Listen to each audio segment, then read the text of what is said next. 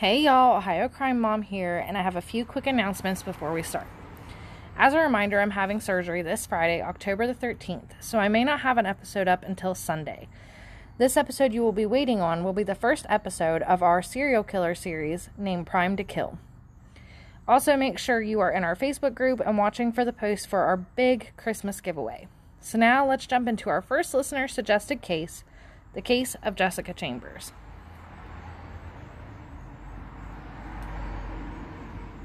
Jessica Lynn Chambers was born on February 2nd, 1995 to parents Ben and Lisa Chambers. Jessica's parents got divorced in Jessica's early childhood, but stayed very close friends. They even lived on the same street in Cortland, Mississippi. Jessica was super popular in school, she was a cheerleader, and had just a charm about her. Jessica was very intelligent and wanted to be a nurse when she graduated. But all of this would come to an end on December 6th of 2014. Two men were driving down a dark back road that had very little traffic called Heron Road. As they drove down the road, they spotted a car engulfed in flames and called 911 at 8:10 p.m. Firefighters arrived and they found it strange for two reasons. One, no one was in or near the car, and two, of how rural of an area it was. As they began putting out the fire, they spotted someone walking out of the woods. When they would later describe what they saw, they stated that it looked like a monster had walked out of the woods. They would soon realize it was actually a young woman who was only clothed in underwear.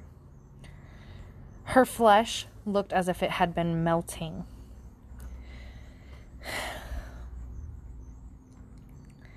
She was in shock and kept saying, "Help me."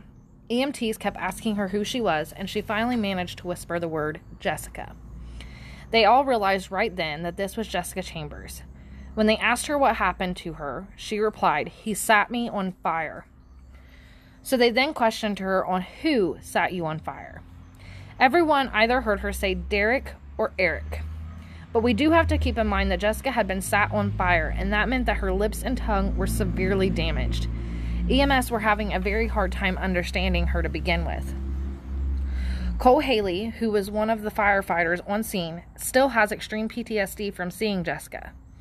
Later on the stand, he would say, and I quote, "She had her arms out saying, 'Help me, help me, help me.' Her hair was fried like it had been stuck in a light socket. Her face was black and her body was severely burned." End quote. Cole actually gave her a blanket to be covered up with due to her being only clothed in her underwear. And in my opinion, Cole Haley is the true definition of a first responder. Jessica was then life-flighted to Regional 1 Health Center in nearby Memphis. She had deep thermal burns to over 98% of her body. They had found a flammable liquid had been poured down her throat and up her nose, as well as all over her body. Jessica had definitely suffered.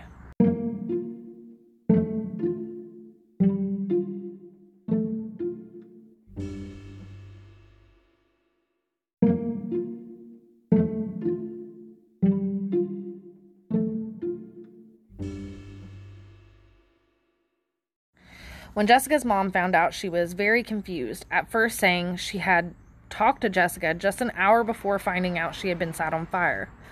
Lisa and Ben rushed to the hospital where they were told they were keeping Jessica comfortable until she would pass. Lisa let Jessica know that if she was in too much pain, she could let go and that she would get her justice. Jessica passed only seconds after her mother had told her this. The very next day, Jessica's keys were found by a man walking only an eighth of a mile away from the scene of where her car was on fire. Her keys were sent off for DNA testing. Her phone had been found that night under the driver's side door, so police applied for a search warrant, but was only able to get the last 24 hours before her death. The morning of the 6th, Jessica had texted her best friend, Keisha Myers. When Keisha was interviewed, she stated that Jessica had picked her up at around 10:30 a.m. that day, and Jessica had Quentin Tellis in the car with her. Tellis had been in trouble for nonviolent crimes in the past, so Tellis was also interviewed, and said that the three of them drove around for an hour before dropping him off at home. Quentin lived across the street from the M&M gas station. The M&M had a camera that faced at Tellis' driveway, so they obtained the footage and confirmed Tellis was dropped off at the time he said. They also saw Jessica at the store multiple times that day. On December 6th, Jessica arrived home at around 12:30, where she then napped in a chair in the living room, according to her mother, Lisa. Between 4:45 and 15, Jessica received a phone call that woke her up. She then left home, telling Lisa she was going to get food, clean her car out, and would be home later. She was spotted at 5:25 on camera at the M&M store, which lines up with the time that she left home. By looking at cell phone tower records, detectives could determine that Jessica had arrived in nearby Batesville at 6 p.m. She then headed back to Cortland at around 6:30. We are unsure of what Jessica did while in Batesville, but at 6:48 p.m., Lisa received a call from Jessica. Lisa said that the call was very quiet with no background noise, and this struck her as strange and just off. At 7:30 p.m., Jessica left Cortland and drove to Heron Road, where she would be found. While looking through her phone, they searched for a Derek or an Eric, but they couldn't find one. Police would then end up interviewing every Derek or Eric in the surrounding area, but was unable to connect any of them. While looking through her texts, they found one that had came through just minutes before the fire was called in. This text came from Quentin Tellis. The message said, "Can't hang tonight, bae. Friend coming over. Sweet dreams." When Tellis was originally interviewed, he had said nothing about having plans with Jessica for that night. Tellis was then re-interviewed and asked what his and Jessica's relationship was. Tellis admitted to them sleeping together one time in Jessica's car.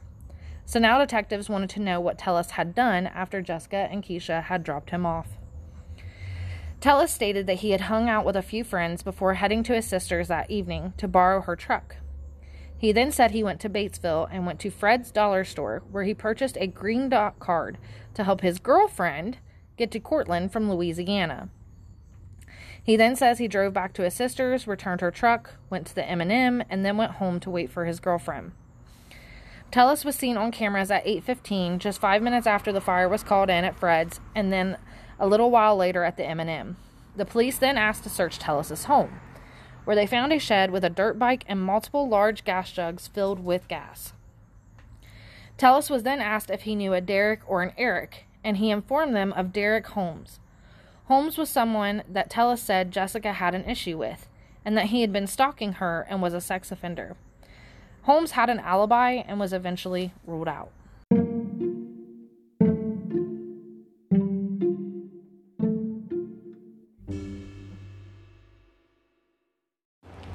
Rella's Wondercrafts is a small family-owned crafting business located here in southern Ohio.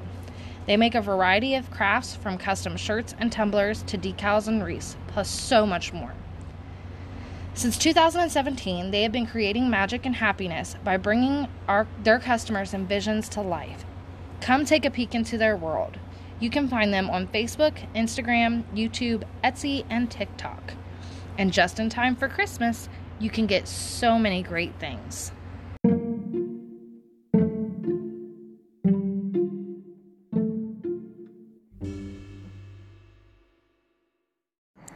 In August of 2015, around 8 months into the investigation, detectives knew the case was going cold. They wanted to go back over the cell phone records and called in Paul Roulette. He gathered GPS locations from everyone who had been questioned and compared it against Jessica's. In October, they seen that Tellis was in Batesville at the same time as Jessica. They were on the same road at the same time and left at the same time.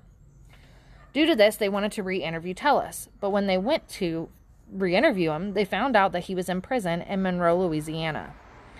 He had been arrested 3 months prior for withdrawing $2,000 from, and excuse me because I know I'm going to pronounce this wrong, Ming Chen So, who went by Mandy. We will be calling her Mandy for the rest of the episode. Mandy was a foreign exchange student who was going to the University of Louisiana. But there was more than just him stealing money from Mandy. Tellis was also charged for Mandy's murder. Mandy had been stabbed 34 times and tortured to death in her apartment.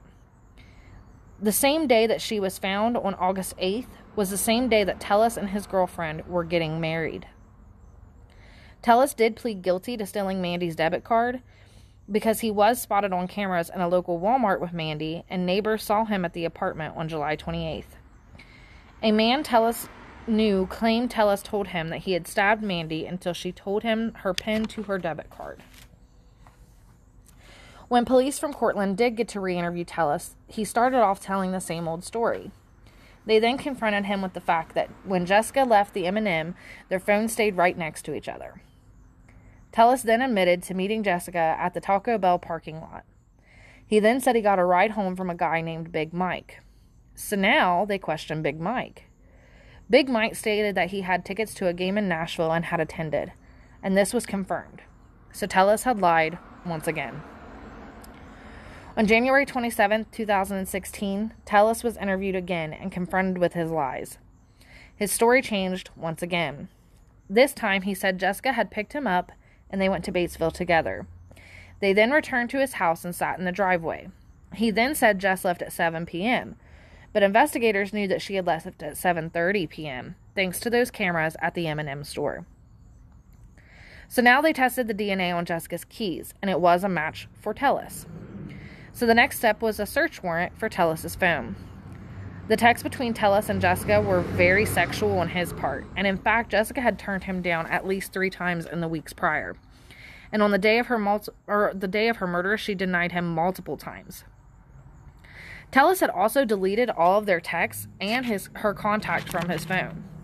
When Tellus was asked why he would do that, he said, and I quote, "I wasn't scared, but after we found out who it was who died there, I just deleted my contact with her because I didn't want to have a deceased person on my phone with the number in my phone that just wasn't going to be no longer used." End quote. Quentin was charged and headed to trial on October 10th of 2017. The best evidence the state had was cell phone evidence, camera records, and the multiple lies that Tellus had told. The state said they believed that Jessica had been raped while in Tellus's driveway, and this is why she had been naked. They believed Jessica had fought back and had been knocked unconscious. He then knew he had to dispose of her body, so he drove her car to Heron Road and set her and her car on fire. He then ran to his sister's to borrow her truck, and while on his way there, he threw Jessica's keys and sent his alibi text. After 10 long hours of deliberation, Tellus was found not guilty of capital murder. When the judge asked if the whole jury agreed, one of the jurors stood up and said no. This would result in a mistrial. In September of 2018, Tellus went to trial again, and this one also resulted in a mistrial. Tellus is still in jail on the credit card charges and is awaiting trial for Mandy's murder. So now, on to our small business spotlight, because that's basically how this case ends. He is not able to be retried again for Jessica's murder, and so the only thing we can hope for now is that he will be found guilty of Mandy's murder. So our small business spotlight is Neff's Barnwood Boutique. Neff's Barnwood Boutique is a farmhouse boutique. They are now accepting orders for Christmas. They have a very short waiting list and will have all of their orders done and delivered by December 10th. They will stop accepting orders on November 25th. They make farmhouse signs and decor and have so many options of styles on their Facebook page, but they can also make custom designs. They will soon be having a holiday candle and earring launch, and I am super excited because we have our stocking hanger coming from them. They make some of the best wood signs that I've seen around. They do absolutely a fantastic job.